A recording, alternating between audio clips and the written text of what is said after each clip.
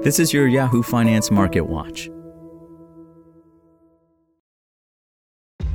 This episode is brought to you by ShipStation. You know, some things take a lot of work, like sending little robots to far-off distant planets. And just as that's challenging, so too is running a successful e-commerce business, especially when there's so much to do. So I want to introduce you all to ShipStation. Now, I love using ShipStation because of its easy-to-use dashboard, which makes managing orders and printing labels a breeze and super smooth. Oh, and the customer service is just out of this world. It's exactly what you need to help grow your business. Sign up for your free 60-day trial at shipstation.com/technews. That's shipstation.com/technews. Stocks rallied to start the trading week as big tech carried the major averages higher, while Boeing shares sold off, weighing on the Dow Jones Industrial Average. The S&P 500 rose close to 1.2%, and the tech-heavy Nasdaq was up 2% after all three major stock indexes broke a 9-week winning streak on Friday. Meanwhile, the Dow Jones rose about 0.4%. Dow component Boeing's shares tumbled as much as 9% after U.S. authorities grounded some 737 MAX 9 jets in the wake of a mid-air fuselage blowout.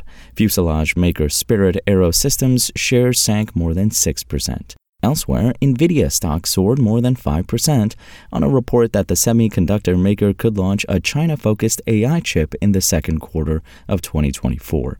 Crypto stocks also caught a bid as Bitcoin touched above $47,000 for the first time since April 2022, amid excitement that an ETF for the world's largest digital currency could be passed this week. This week could bring a catalyst for the market with earnings reports from big banks and a crucial reading on inflation ahead.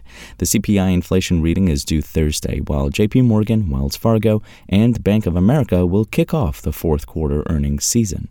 Meanwhile, oil prices fell nearly 4% as investors absorbed Saudi Arabia's decision to cut key prices of crude supplies to all regions, including its main Asia market. Here were some of the stocks leading Yahoo Finance's trending tickers page on Monday. Crocs. The footwear company climbed 20% after updating full-year 2023 guidance. Crocs said it expects record revenue for the year, up almost 11% compared to the prior year, and anticipate a strong 2024 on improved gross margins.